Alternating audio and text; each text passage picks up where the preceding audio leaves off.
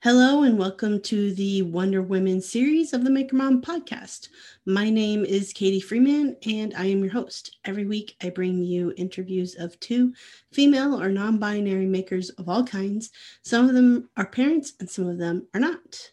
This week's Wonder Women series guest is Naomi of Overlook Woods. Naomi lives in the New York City area and does a wide range of woodworking from spoon carving to furniture making, and works in a co-op or shared shop space. And it was really fun just getting to chat with Naomi and learn about her journey from childhood into what she does now.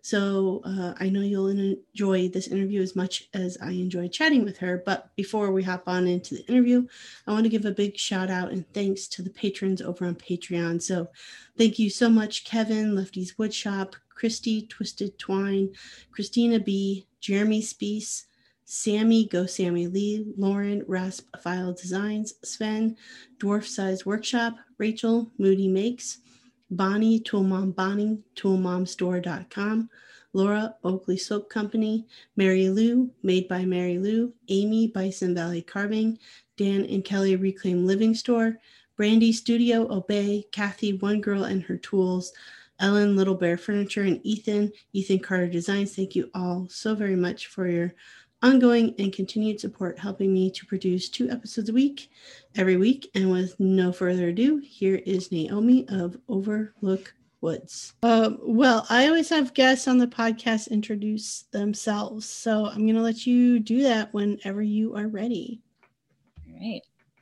Hi, everyone. My name is Naomi Feuerstein. I am the person behind Overlook Woods. It's a design and build and make and etc. company, mostly woodworking.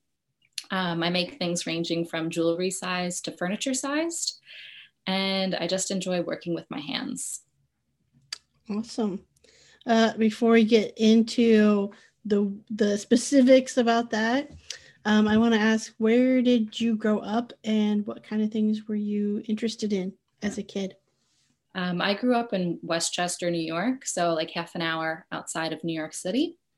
And I've always been interested in making things and using my hands and art. As a kid, I liked to make little dioramas for my dolls and like things. I made all of my Barbies and dolls their own clothing out of socks. And I have like a long line of makers and artisans in my family. My great-grandfather was a shoemaker. My grandfather was a fashion designer. My grandma was a textile designer. My dad's an architect, and my mom is a lawyer, but also does pottery. And so a career in the arts was never something that was bizarre. It was always something that was accepted. And that's kind of how I ended up on the path to learning to be a woodworker. Okay. Besides the, clothing diorama work, were you taking like any art classes or woodshop classes or anything in school? So I took art classes, drawing classes, some painting classes, ceramic classes. My summer camp experiences were mostly at art camp. It was a place called Summer Art Center, and it was part like music and theater, part dance, and part visual arts. And you could choose your own major. You made your own schedule. So over the summers, I took a wide array of different mediums. I never did woodworking until I got to college, even though my dad had a shop, like a little hobbyist shop in our basement. but I never really got to explore that or had an interest in it until I got to college. Okay. What did you go to college for? I originally thought I was going to do fashion design, and my grandfather was like, don't do that. Terrible. I sold my business in the 80s because it all went overseas. Don't do it. Um, and I didn't listen to him, but I did listen to him, and it just wasn't the career that I wanted. And I was a fine arts major. I studied sculpture, and that's how I ended up being acquainted and falling in love with woodworking. Mm-hmm. It seems to be I wouldn't say a typical path, but definitely a path into woodworking, because I've had a few people who went into like sculptural work or 3D work in art school and college, and that's how they got into woodworking. Yeah. What was it like? What kind of pieces were you working on and making in college? So in order to be a sculpture major, you had to be certified in the wood shop. My studio, like the sophomore sculpture studio, was upstairs from the wood shop, so you had to go through it. The kind of work I was making wasn't necessarily woodwork specific until my junior year when I took a woodworking 101 class. And the art I was doing, I had like a medical issue at the time. So I was making a lot of work related to my medical issue, video installation, not so much woodworking. And then I took the woodworking 101 and I was like, that's it. I love this. And I never found a way to like combine my fine arts stuff that I was doing for my degree and like the woodworking. So I made furniture pieces, a lot of bentwood pieces. And then I did an independent study my senior, I took an extra semester, so my super senior year. And I did a woodworking independent study that I focused on bending and furniture, some home goods a little bit, but mostly geared toward furniture. Mm-hmm.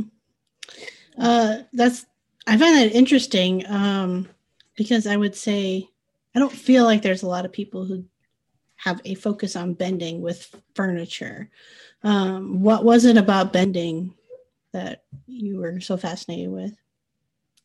Wood is so thought of to be this like strong and sturdy and stoic and straight material. And most people don't think of it as a bending material, but it really can be. And I think that is just really fascinating. And the work that I was doing was very delicate and linear.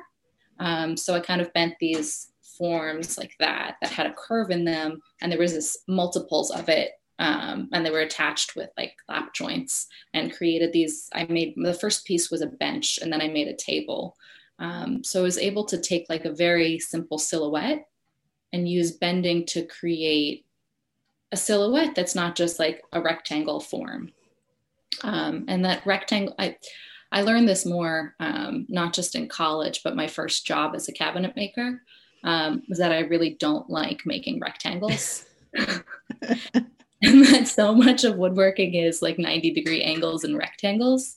So how can you find something else in between that, but still keep your joinery a little simpler with the 90-degree angles? Mm-hmm. Yeah, that totally resonates with me. I mean, that's why I do power carving, because I can make, furniture the typical way, the more traditional way. But yeah, same thing. I'm like, that's just, to me, it's boring. So, and I just enjoy adding curvature and shape and organic shape to things. Yeah. Also, math. That is fair too. I interviewed somebody this week, and she makes like these geometric planters. Now, she also has like a degree in math and was a math teacher, and so she's like bringing out these like geometrical shapes that I haven't even like referenced since, I don't know, junior high. And she's like talking about having to figure out all the angles for cutting all the pieces. And I'm just like, yeah, that doesn't even sound fun to me. I made an octagonal mirror that was 8 separate pieces, and figuring out the exact angle and then cutting it right, because if you're off by a fraction of an angle, it compounds and you end up with like an 1/8 gap. And so I love spoon carving. I love sculpture, where like you need some math to get you started. And maybe you need to reference things here and there. But by and large, it's just, here's a piece of wood. I can do something. Right. Yeah, exactly. And I always tell people too, one thing I really, really enjoy, to your point about power carving, is like nobody else knows if I messed something up. Like nobody. Only I know if I messed up whatever I had in my head for a design. You know, because to your point, like if you mess up an angle, it's noticeable, right? Like one's here and the other one's there. Yeah. You have to fix that.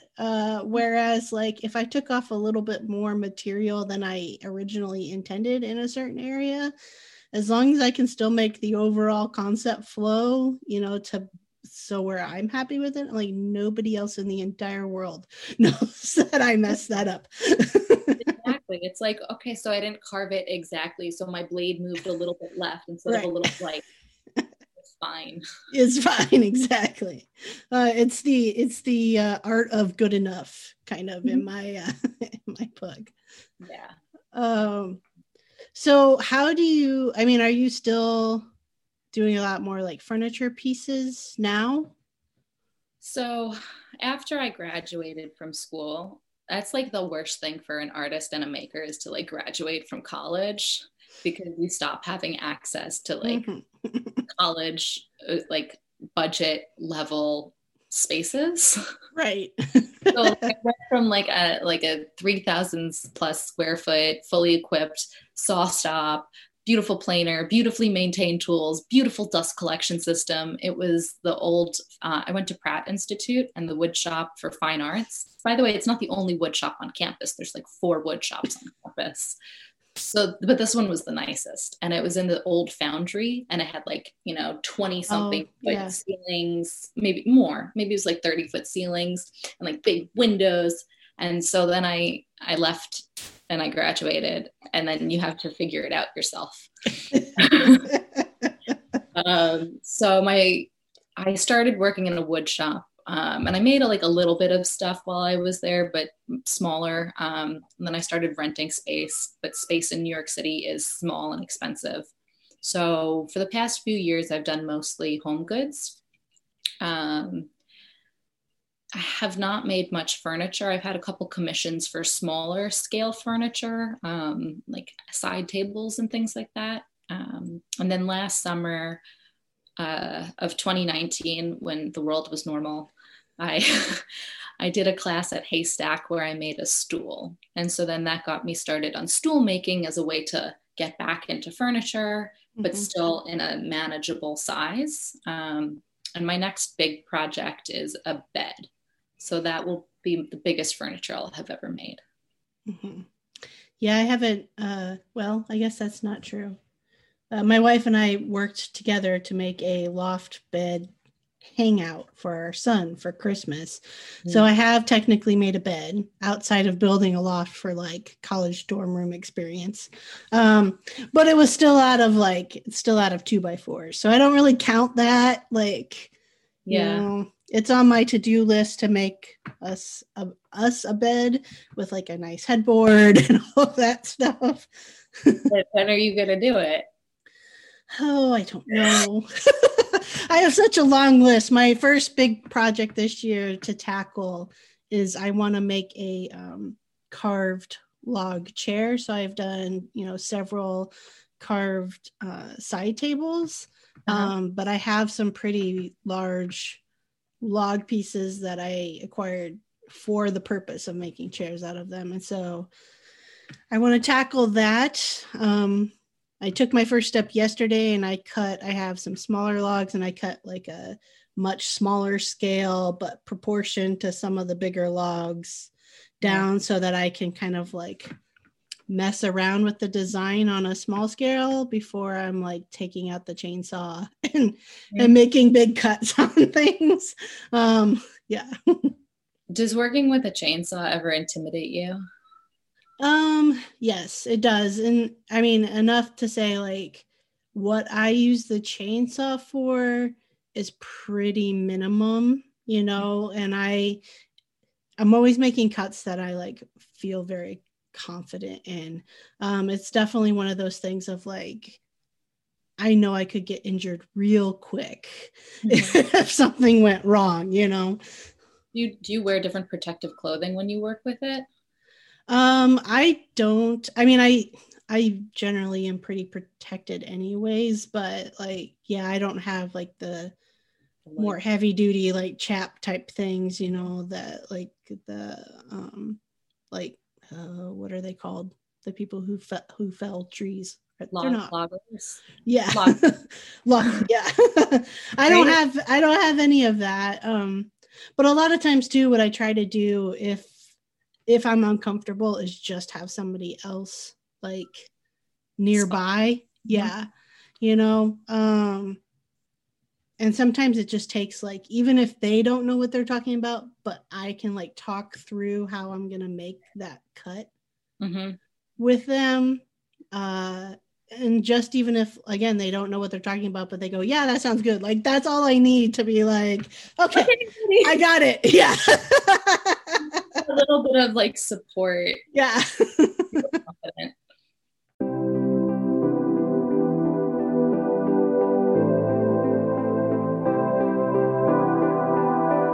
Hi, makers. Today's episode is brought to you by ToolMomStore.com. Tool Mom and Company is for all ages, genders. They have what you need for your one-stop tool-related merchandise of gifts and clothing. The products are fun, fashionable, one of a kind. In fact, I have two of the mugs.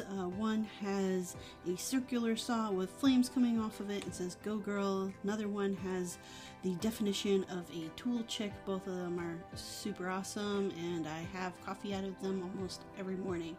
So check out toolmomstore.com or find them on Instagram at toolmombonnie. You can receive an extra 20% off at checkout by using the code MAKERMOM.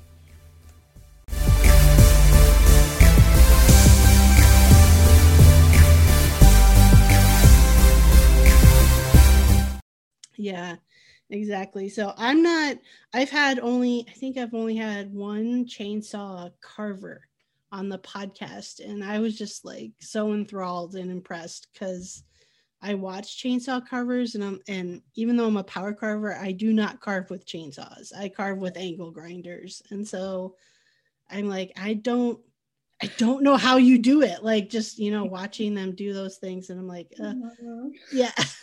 Well, even being that like accurate with a chainsaw, like, it's an aggressive tool. It is. And I'm like, I don't know how you get that smooth of cuts. I have yet to figure out how to really get, down to business when it comes to that. They have those like the narrow tip ones though. Yeah. That are very different than like your regular, just like cut a log ones. Yeah.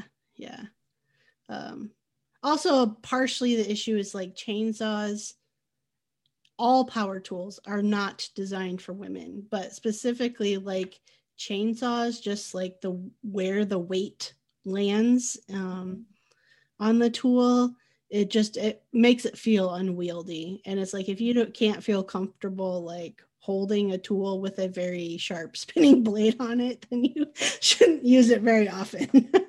Yeah, until you build the muscles or the confidence or the technique to hold it in the way, or make whatever tool you need to support your elbow as you yeah, like make your own like strap system.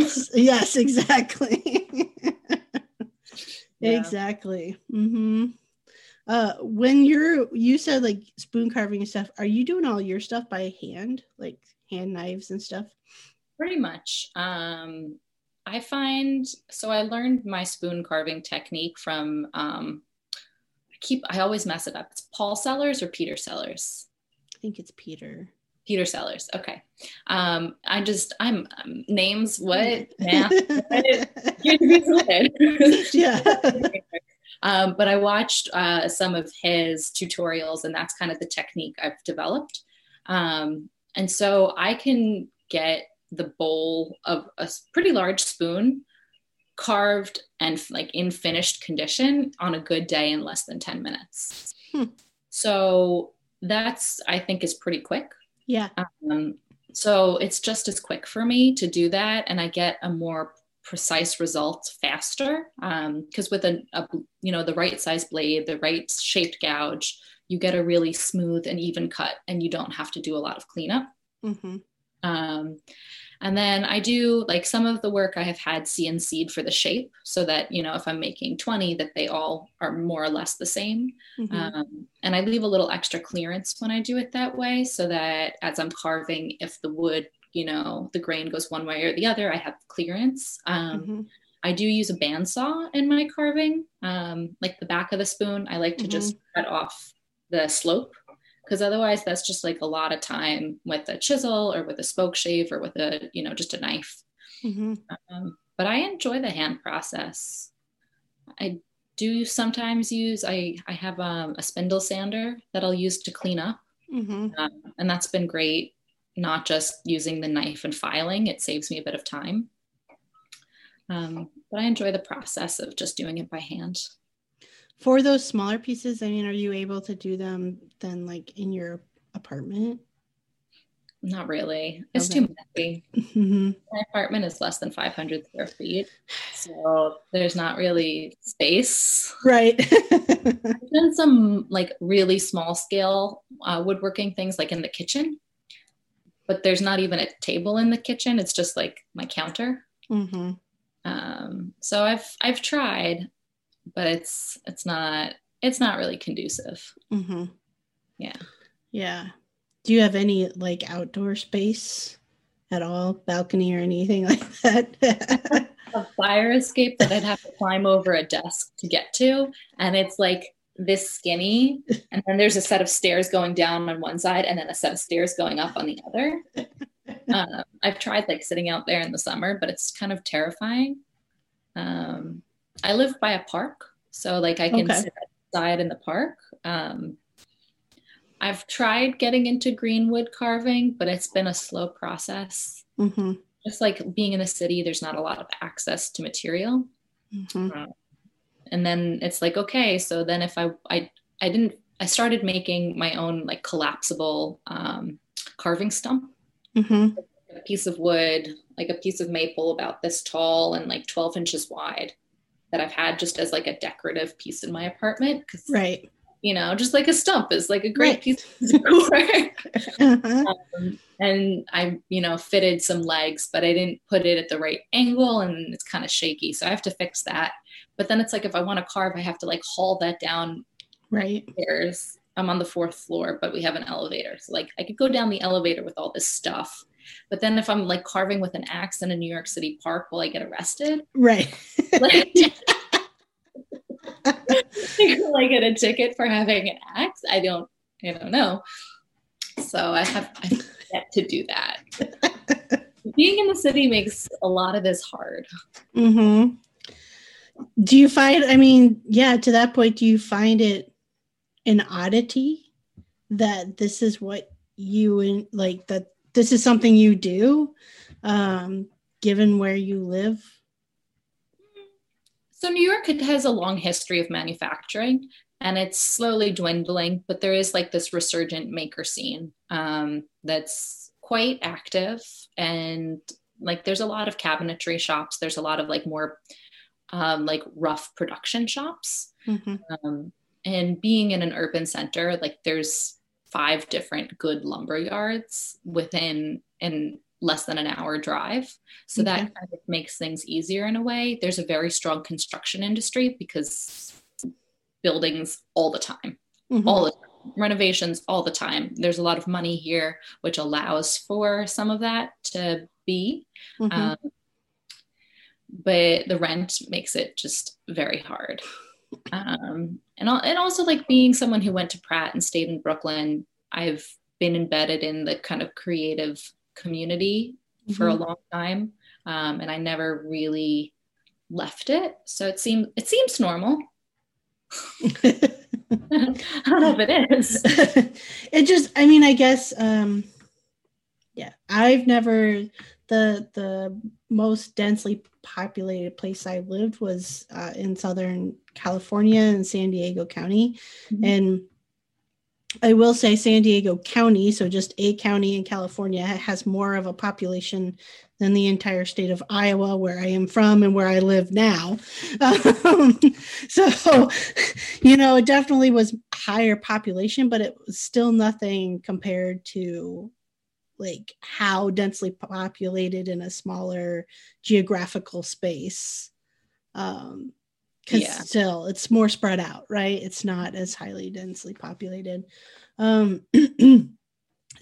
it's just a little surprising, I guess, because when I think big city, I think New York City, and I don't think woodwork. Like that is not something that comes to mind. Like Manhattan pretty much has no manufacturing spaces left except for the garment industry. Mm-hmm. But all of the other boroughs have that presence. The Bronx has a lot of manufacturing space and a lumber yard. There's lumber yards in Manhattan too, because of construction industry. And then Brooklyn has a couple different neighborhoods that have big warehouse type spaces and manufacturing left in it. Some of it's being like the building that I'm in. It's an 1850s Civil War era building on a pier in Red Hook. And the shop that I'm in, these guys have been there for like 25 years now. There's a bunch of other shops that have been there a really long time. An artist just moved downstairs, a ceramicist. There's a glass company. So like the artist moving in is a little bit different. There's also a winery down the pier. And then at the end of the pier, at like the space that has like the full, waterfront view, is a wedding venue and like event venue that does like very expensive, very beautiful, lavish events and weddings. And it was also where the Real Housewives of Brooklyn lived. Interesting fact. But I do notice the neighborhood changing, and the people who've been there, like the neighborhood used to be where like crack dealers would take cars to burn out to like get rid of evidence. So there's been a lot of change, but the neighborhoods with manufacturing are still there, and there is some support from the city, not a lot, but. How'd you come across that space? So it's the same shop that I started working in. I worked as a cabinet maker in the shop for like 6 months. And then I was like, I cannot sand rectangles and screw together rectangles and spray finish rectangles anymore. This is terrible. And then I did a bunch of other things. I started renting space in another neighborhood in more of like an artist kind of studio space that had a mini wood shop. And I was sharing space with someone else who we just like were put together because we both wanted to share a studio. Like we couldn't afford to have our own whole studio. And then he found a space in Greenpoint, and then we moved there together and were there for a couple years. And that was like a 10-foot by 10-foot space split between the two of us as our like bench space. And there was another tool room that had very well maintained tools. And then I ran into my old boss a couple of years after, and he was like, oh yeah, Jim is moving. And Jim was one of like the original guys. He'd been commuting from Jersey for 20 years. And he's in his, 60s or 70s now, and was like, I'm ready for a shorter commute. So he was moving out, and I was like, oh, I'll come by and see what's up. And it turned out the rent, I would double my square footage, if not more, for like $20 more a month. So I was like, okay. And the shop that I'm in, because it's cabinet makers, it's not as well maintained. They're kind of more gruff with the tools. Their precision is not as precise as the furniture makers, or as I would like to be. So that's a drawback, but I get a lot more space. And they're all very nice people. Yeah. How did you even get into that work, like after college? Yeah. So I was unemployed for like a couple months, and I was like, what do I do with a degree in sculpture? What do I do? And there's like all these design jobs, but I don't have all of the, technical programming skills. Like I didn't know the Adobe suite at the time, so I couldn't take a graphic design job. And I didn't know rendering programs, so I couldn't take an industrial design job. Um, and then a friend of mine was like, oh, my friend does cabinetry. Maybe you could talk to him. And so I like set up a meeting and I talked to him. And he's like, do you want to start tomorrow? And that's one thing I really appreciate about the cabinetry side of the woodworking industry is it's no BS. It's a very BS free industry, which I really appreciate.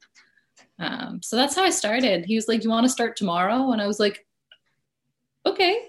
Better than sitting at home doing nothing. Right. What'd you move into after you decided that was not going to be your career? So after that, I did a bunch of freelance store display for Anthropologie. And I was like, maybe going to work there. I don't know. That didn't pan out. And then I got a job babysitting. And so nannying and babysitting was like my income for about 5 years. And that was something that was flexible enough to give me the time to develop my practice and my woodworking and my business, but also gave me income. I did some freelance cabinetry and woodworking for different companies, like here and there. I did a year as a florist and like bridal liaison for a florist. So I cobbled together things. The most jobs I've had at once is like 4.5 or 5. That's really not fun. And then I've always had like the babysitting and running my business, a freelance gig, a side gig. And then 2 years ago, so starting in 2018, I got a job as a teacher doing the woodworking assistant teaching at the elementary school. And that was a 2-year position. And that ended in June. So now I'm back like, oh, what do I do? Well, I will say like the kind of cobbling things together, I feel is like I don't want to say stereotypical, but kind of like a maker or an artist. That's what we do, right? Especially in order to try to make sure we have time to actually like give ourselves to make. As somebody who for a good portion of my adult life, worked in corporations, it's like when you spend 10 hours a day in a corporate job, you don't have like the mental energy to do that. And personally, like after a while, it's like you just really start to dislike that job just for the fact that it's like holding you back from doing what you would much rather be doing.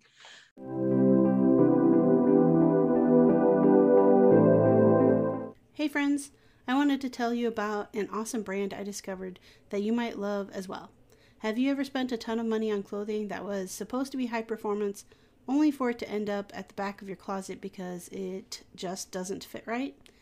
I personally hate when this happens. I get excited about a new pair of work boots and then I'm disappointed to find out they just weren't designed for me.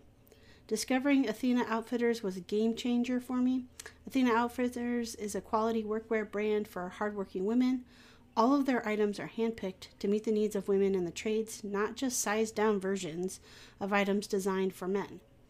They've got great workwear essentials like comfortable, soft, and safety toe boots, and options for my active lifestyle when I'm off the clock as well.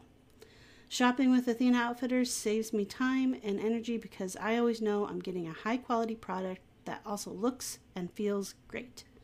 Next time you're looking for gear with grit, check out AthenaOutfitters.com. That is ATHENA outfitters.com, and use special code at checkout MM15 to get a 15% discount because you listen to the Maker Mom podcast.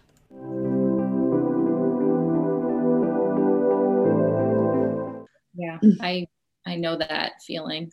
Yeah. And even as the teacher, which I love children, like I was a nanny because I love kids. I became a teacher because I love kids. And it kind of was a way to combine the woodworking and the child care experience that I had. But even that, like teaching is so demanding. I saw like 200 to 250 students a week because we saw everyone K through fifth in the school. And so just like as a teacher, you give so much and people expect so much from you all the time because your students are little. Like our youngest kids are like 4 at the beginning of the year. They're completely which I can't even imagine trying to teach them. Yeah, my youngest just went from 4 to 5 this week, and so like the most I've given her access to is a drill, and my hand is on top of her hand at the same time. Yeah. So we like the program starts out with sanding, like learning how to take a little piece of wood that's cut and put it into a vise and sand it. And we had like a song. We used 60 grit, 80 grit, and 120. And it was like 60, 80, 120. Those are the standards that you need. So, I love it. I use very different sandpaper. I don't stop at 120. Right. I almost never use 60 or 80. I kind of go from like 100 to sometimes 400, but it works for that. So like it's a very regimented program. It's all hand tools. So they're using like the egg beater drill. Yeah. They don't get to a saw until the second semester. So they've already kind of built up some skills and they know the rules of the space. But it's a job where like so much is expected of you and you have to be on. Like in another job, you can be off and still get your work done, or like not be like, I don't want to talk to anyone right now, and put on your headphones and do your work. You cannot do that. No. You have like 10 children with tools in their hands around the classroom. And they're like, what do I do next? How do I make the line? What's 10 inches? What's a half inch? What does that fraction mean? Because like, you know, inches is such a stupid mess system. It's really stupid. But it's like, and then in addition to the work with the kids, you have all of the other, you know, meetings and continuing education stuff that the school kind of has you do as a teacher, which is great. And I learned a ton. But at the end of the day, like I'm going to go from, it's like an almost hour commute to my job, an hour commute back. Or I could like stop at my studio, which is also about an hour away, to then come home. It's like the triangle was too big. Yeah. So it's like I'm not gonna go after spending 8 hours plus woodworking and working with wood with kids to then go do that on my own. I started out in college. I was going to be a tech ed teacher, and I'm so glad that I changed my mind because I realized just within a week of the first education course I had to take for that degree, like I'm not meant to do this. And I see like just when you were talking about like you have to give of yourself the whole time, I think of like all these moms that I've had on the podcast, especially ones who like stay at home with their kids. Like, I don't know how they have energy, because after a weekend home with my children, I'm like, I need a nap. I need like silence and, you know, nobody touching me for good, like physical. Yeah. Like you want to go to the bathroom on your own? Yes. However, in my house, if it's not the children finding me in the bathroom, it's the animals. And I'm like, really? Like there is no space or to be alone whatsoever. Yeah. As a nanny, I experienced that. And at a certain age, you can close the door. Then they like cry at the door. Yes. Yes. So that is, I mean, it's like giving of yourself, and then like teachers, just a constant give. I did want to, I guess, bring up, because you mentioned about like the hand tools and the sanding. I guess that's not too far-fetched. my daughter goes to a Montessori preschool, and so they have had, since she was 3, they have like a little wood bench center in the corner, and the same thing, like they learn how to vise it up, they learn how to sand it, they've got like the egg beater drill and a little saw. Like she made a little wooden tic-tac-toe set, is what they had to make before Christmas. And so that I do appreciate, but it's like, yeah, when you start adding in power tools to that, it gets a little dicey. Well, there was a chop saw, which I operated. The woman who I worked with had been there for 30 years, and she's an artist and educator who does, she is a woodworking teacher, but she's not a woodworker. And like, even though she's been around tools, like using a chop saw to her was intimidating. And like the kids never touched it. We had some scroll saws that like 4th graders started to be able to use. And then we had some cordless drills that as young as 1st grade, like if a 1st grader really showed skill, that they could listen, that they had the, the fine motor skills, that they had the mental, knowledge of like, oh, this spins fast, don't touch it. Right. Because like a lot of the kids, like they use the egg beater drill and they're like, it's hot. Oh my gosh. You're right. So it was pretty much like, I'd say 90% hand tool only, nothing with human power only. But we do use drills a fair bit. Because learning how to screw, the difference between a screw and a nail, that's a big lesson. And then like the other kind of intimidating thing was we did chip carving with like little like linoleum carving tools. Yep. And just that was also like 3rd grade and up, because kids don't have like the presence of mind to not cut themselves. Yeah. Or not like hit themselves with the mallet, because I know I still do that on occasion. So I mean, if this is like required, like where you live, does everybody have like an average level of just like handiness? I'm thinking like you come out of school and you can like do some things. No, it's not it. I wasn't at a public school. It was a private progressive school. There's a handful of private progressive schools in the New York City area that have some sort of woodshop programming. Most of the public school kids do not have anything close to that. So like the 1 million+ kids that go through public school don't leave with that knowledge. The kids that I taught, I mean, there was one kid who was like at a bodega with his dad and saw them like putting together a shelf, and they weren't countersinking the hole, and they were having a hard time drilling the screw in. And he was like, guys, you got to countersink the hole. It's like a 10-year-old. So, and he happened to be like a kid who really like, he got it. A lot of kids wouldn't even know the word counter, even if we taught it to them for like 3 weeks.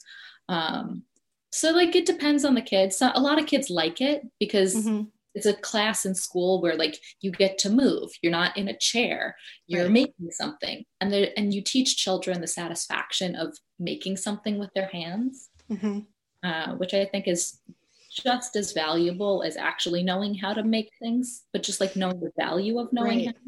Not everyone is skilled at the end of it. Right.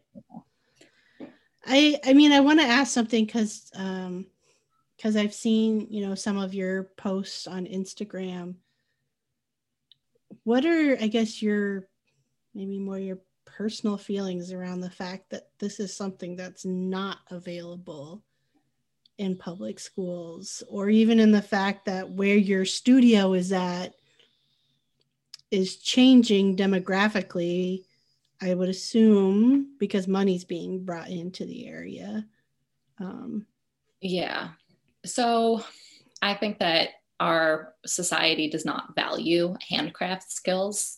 Woodworking is one of them. Anything handcraft related is not valued. I don't think people who make things are paid in the same way that people who use technology are paid. And I think that if you were stranded on an island, who would better serve you? You know, the person who knows, who can like figure out how to put some stuff together and can, you know, be like, oh, there's a shell. If I break a little bit off, that's sharp. And then I can kind of twist a hole into a thing. And then I can put a thread, you know, people who have problem solving, like physical problem solving skills. And by physical, I mean like 3D world. As opposed to in the digital sphere or just in the intellectual, you know, mental sphere. And I don't think that enough attention, enough money, enough resources are being put to that. I think like the program that was at the private school that cost a lot of money to go to, a program like that should be at most schools. There should be shop class. Maybe not in elementary, maybe it becomes a junior high type of thing, but that should be brought back in. And it should be, because it's like the school I was teaching at, only, and there was some kids on scholarship, but it was mostly very, very, very wealthy people. And that's I was going to ask, like, race mix up too. Were there many Black and brown hands getting to learn those skills? So that's a major issue that definitely came up in the school, and it had a strong diversity and inclusion, you know, program for the teachers. And a lot of the Black and brown kids are the ones who are on scholarship. And you know, so I would say it's mostly white. There was a lot of mixed students, a lot of Asian descent students. It was diverse to an extent, but not as much as would be equitable for the actual race distribution of New York City. Yeah. What about like at Pratt and in your programs? What was the diversity like there? I'd say it was similar. You know, a lot of white people, a lot of Asian students, like a huge amount of Chinese, Korean, some Japanese, but mostly Chinese and Korean students. Especially, so the way that, you know, upper education works is if you come from another country, you don't get any financial aid. Right. And so those kids that come in are a huge financial source for the school. So you have, you know, I don't know, even if 20% of the kids come from overseas, that's a lot of money that's not being funded by your endowments or by scholarships or by anything else. Certain kids and there was like other countries too. It wasn't just, you know, China and Korea, but those were a big kind of majority. So also then you have those communities that kind of come in and they're outsiders, and some of them integrate a lot and some of them only stick with their same language speaking friends. It's safer and it's more comfortable. So it depended on the people. Different degrees had different ratios. Like the design degrees were much more heavily Asian, partially because that's what their parents would allow them to do. Right. You know, some of them might have wanted to be fine art, but their parents wouldn't allow for that because of the way that their society and their culture allowed for. Right. There was a program that had low income neighborhood New York people come in, and those were mostly Black students. And they were integrated, but also hung out with themselves, you know? The facilities were very accessible to everyone. It wasn't like you needed a ton of money for whatever. Right. You didn't have to have your own computer. Like the labs were open pretty much 24/7, or till like, I can't remember if it was 24/7 or till like 2 a.m. or something, but they were open late. You know, access to all students was pretty equal. But that's like when I was there, I wasn't thinking about that as much at the time. You know, it was over 10 years ago, and that my brain wasn't in that space. I was just like, I'm in college. Right.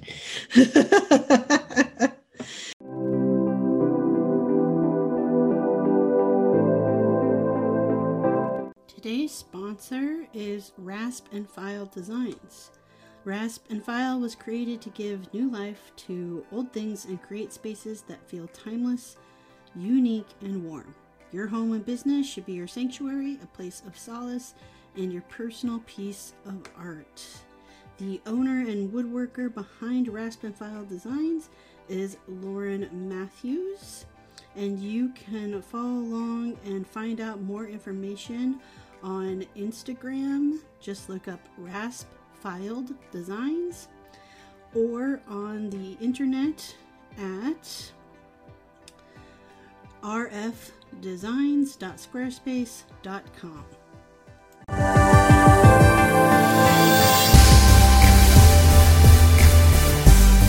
And I get that too, right? Like, I would say all of us who have not grown up experiencing racism because we haven't had to. It takes longer, unfortunately, for us to recognize that. How pervasive it is. So I am Jewish, and I went to Jewish. So part of why I didn't have a lot of like exposure to arts and medium and whatever was because I went to private schools. I went to Jewish private schools. Mm-hmm. And so going to Pratt was interesting because it was the first time in my education that not everyone around me was Jewish. Mm-hmm. And I was like, yeah, I schlepped that thing so far and people didn't know what I was saying. So that was different. And that was like an eye-opening experience that like, no, not everyone. And I like my summer camp wasn't exclusively Jewish, right, but it was at a Jewish center in Westchester. Mm-hmm. And my mom worked very hard to expose me to not just Jews, because that's kind of what the community and the synagogue that I went to was pretty much like, everyone is Jewish. The schools that you go to, everyone is Jewish. The activities that you go to, it's the Jewish League, you know? Mm-hmm. And so my mom worked hard so that I wouldn't be like that. Mm-hmm. So that like the kids on the block, it was a very diverse block and I was friends with everyone. Whereas mm-hmm. like the very religious family down, like 3 doors down, only hung out with the other Jewish kids. Gotcha. So I had like some exposure, but it was limited. Right.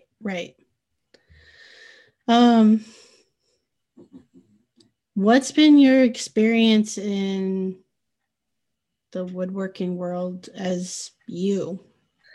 Oh, you make things for you, which I'm sure you know exactly. Yes. What about, like, going into tool supply stores and like looking for equipment is very hard. Like I have small little hands.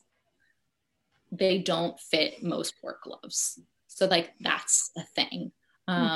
There's a really great like woodworking clothing, supply store, Pop's Popular Clothing, and just like finding things that fit me. Like nothing Carhartt ever fits me. It's all, even like the women's sizing is made for people who are like a foot taller than I am.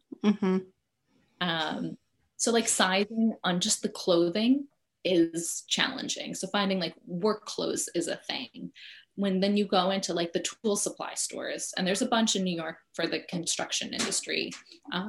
And like, I'm looking for, masks and whatever. And they're like, oh, these are for you? You make things? Like you carve? I'm like, no, I don't just carve. Like I work with the table saw. I use a planer. I use a joiner. They're like, you know what those things are?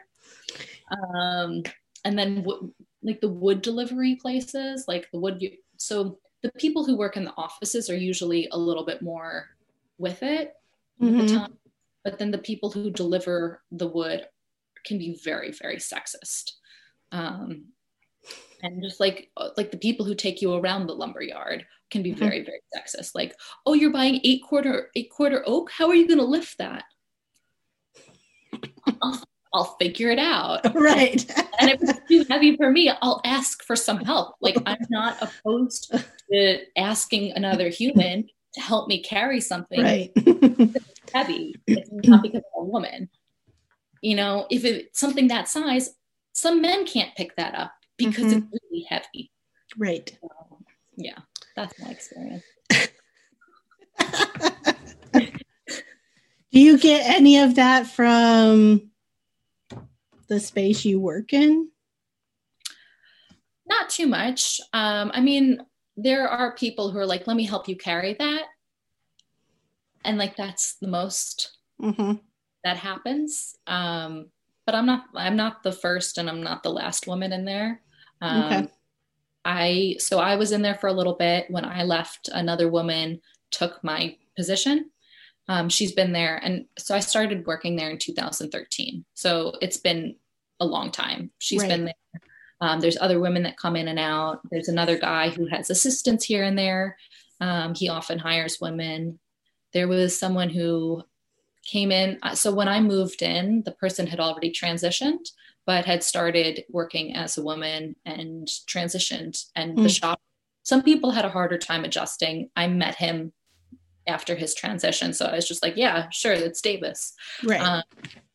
And people were totally fine with that. I mean, people occasionally use the wrong gender because they knew him before. And I think it takes people time to adjust to that. But for a very like blue collar group of people, they're surprisingly progressive. Do you think some of that comes from just the fact that you're in a bigger city, more population? 100%. Definitely. And most of the people are liberal. There's one person in the shop who voted for Trump, and everyone knew he voted for Trump. And he's he's Jewish, more religious, much more traditional. Everyone knows that about him. Right. But he has most of his, I mean, there's a whole other issue, but I'm not going to get into it. But I do think being in New York City makes a big difference. Yeah. Everyone's a little bit more progressive here. When I had a question, it was right there, and then it's gone. Poof. Just magically disintegrated. I'll ask you, what's your experience been like as a woman? Pretty, I mean, similar in the spaces like hardware stores, lumber yards, enough that, I mean, I had it even, like, I was lucky enough in Southern California to take some fine woodworking courses. And so like, I kind of toughened up going into lumber yards just from that experience and learned very quickly, as long as I can throw out like a 4/4 or 8/4 pretty quickly, like, then they're like, oh, she knows what she's talking about. And so the mood changes. Though I will say, I don't think it should have to be that way. So in those spaces, but I'm also one of those people, like, I guess maybe I should, I don't know. But if I'm like in a Lowe's or Home Depot, and I'm trying to like wrangle a full sheet of plywood and somebody comes up and asks if I need help, I'm like, hell yes, I need help. Like, this thing is taller than me, bigger than me, and it's heavy. So yes, I would gladly take your assistance. And I don't take it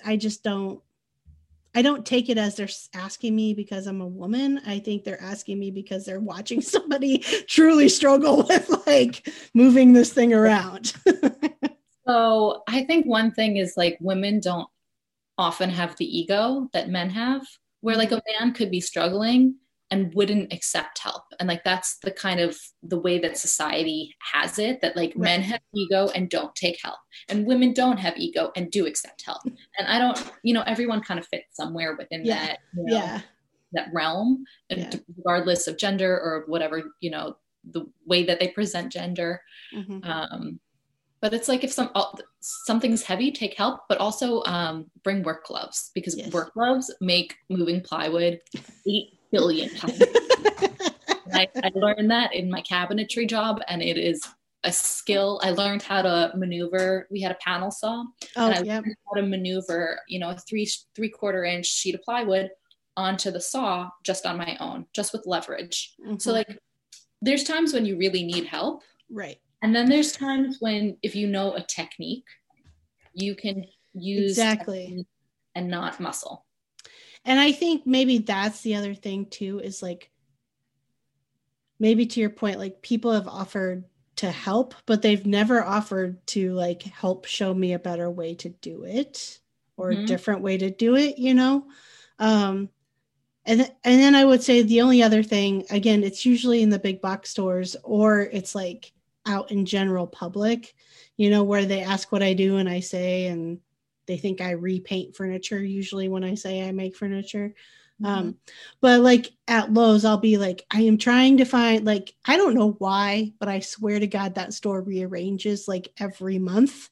And I'm like, stop doing this because I know exactly where things are, you know? So I was like looking for router bits that they had moved again. And so I'm like wandering around. I don't have time to wander around. So I pull over like the person, I'm like, just tell me where the router bits are. And he starts going, well, what do you need them for? I just need router bits. Okay. Yeah, like, why are you asking me why I need them for? And then he takes me to jigsaw bits. And I'm like, no, clearly you don't know what a router bit is. So I will go ask somebody else. That's the huge thing, is like a lot of the big box stores, people don't know what they're talking about. Right. Like you and I will know much more about the tools than they will. They just know where things are or how to stock them. Right. They're not woodworkers. They're not exactly. They're not cabinet makers. They're not construction workers. There's like one older gentleman that works at a Lowe's, and I really like him. Like we'll sit there like, but he always calls me honey. And I know that's because of his generation and nothing else. Like it's not, I'm like, you're just like a sweet old guy. Cause every time he like helps me get like lumber loaded or, you know, cut some stuff up, he'll just be like, you look like you're going to have so much fun. What are you like, you know, he just wants to talk about like what I'm making and talk about projects. And he used to be a cabinet maker. And so it's just like, again, I don't take offense to it because the demeanor, like it's different, you know, whereas there's other lumber stars I've walked into presenting as I do with my overalls and everything. And I've had other customers in the store call me Dyke as I walk by, you know, and it's, and I'm like, really? A, yes, I am fully aware. B, like, you know, hey, what's up? Yeah. You know, but that's probably the most of it. Like I said, the makers themselves, like, I'm not surprised you said like in the cabinet, like the cabinet makers you're working around are like, okay with it. I feel like the people who actually make are pretty welcoming and like, they're just jazzed that somebody else gets jazzed about making things. Like 100%, like nerding out. Like I can nerd out with you. This is great. Yeah, exactly. And you have a different perspective. Cool. Let me learn from you. Right. Yeah, totally. We are actually like at the end of our time together, Naomi. Lovely. Yes. I want to give you a chance though to let people know where and how to find you. So before I tell them that, I'm going to tell you that we'll have to do a private session on how to maneuver a sheet of plywood onto the table saw. Absolutely. And how to get it out of the bay onto the cart. Yes. I am down for that. That sounds great. But where people can find me for real is in my wood shop, but no. You can find me on Instagram at Overlook Woods, all one word. On Facebook, whatever / Overlook Woods. It just reposts everything from Instagram. And then my website is overlookwoods.com. Everything's the same. Okay, awesome. That makes it easy. Yeah. If you need to reach out to me, info@overlookwoods.com. And hopefully one day you'll see me in a craft fair when we can do those again. Yes, the in-person thing. I know so many of my maker friends are just dying for maker conferences to start up again because we're like, we miss each other and we're all pretty much sick of our children. So we all like... I'd highly recommend, so the Center for Art and Wood does a bi-weekly sip and whip. So It's a small gathering. I've done it once. The next one was like right after the coup, and I was like, I can't handle it. Yeah. Let alone woodworking. That's right. But they do a bi-weekly, just like informal gathering where people share what they're working on. And then they also have a great, just series of events that they host. They did one that I went to in the fall of female wood turners. Awesome. Panel discussion. So if you're missing that, they've gotten a pretty good handle on that. That's awesome. And it's located in Philly, correct? Okay. Yeah. That's what I thought. Yeah. It's too cold in my apartment, but I'm gonna lift up my sweater. So I went, we're extending this, but yes. The shirt from the making the food at the table. Yeah. That was great. Yes. I had both Laura and Deidre on the podcast to talk about that show. So yes, it was awesome. I'm gonna look up that podcast. Yes. I can always send you a link to those episodes too. Great. And I don't have to scour the internet. So yeah, thanks again, Naomi, for taking the time to chat with me. Thanks for having me on. It was a pleasure. All right. So again, that was Naomi of Overlook Woods, and I will include the links on how you can follow along with her in the description for this episode. So check that out on whatever podcast app you're using, or down in the description below if you're watching this on YouTube. If you enjoyed this week's episode and any of the previous episodes, please remember to hit subscribe, like, and comment. Head on over to iTunes, leave a 5-star review. All of that helps the algorithms know that not only do you enjoy this podcast, but others like you may enjoy it also. Also, please head on over to Patreon. So patreon.com/MakerMomPodcast. And check out joining the tribe over there. There's several different tier levels to choose from. No matter what tier you choose, you get access to additional content, such as live interviews, which means if you're a patron, you'll get the Zoom link in advance and you can hop on while I do an interview and be able to ask that maker questions at the end. Plus, there's, different merchandise like coffee mugs and t-shirts and stickers. All of the above depends on what tier level you choose. So go check that out. That helps to provide support to continue producing 2 episodes a week every week.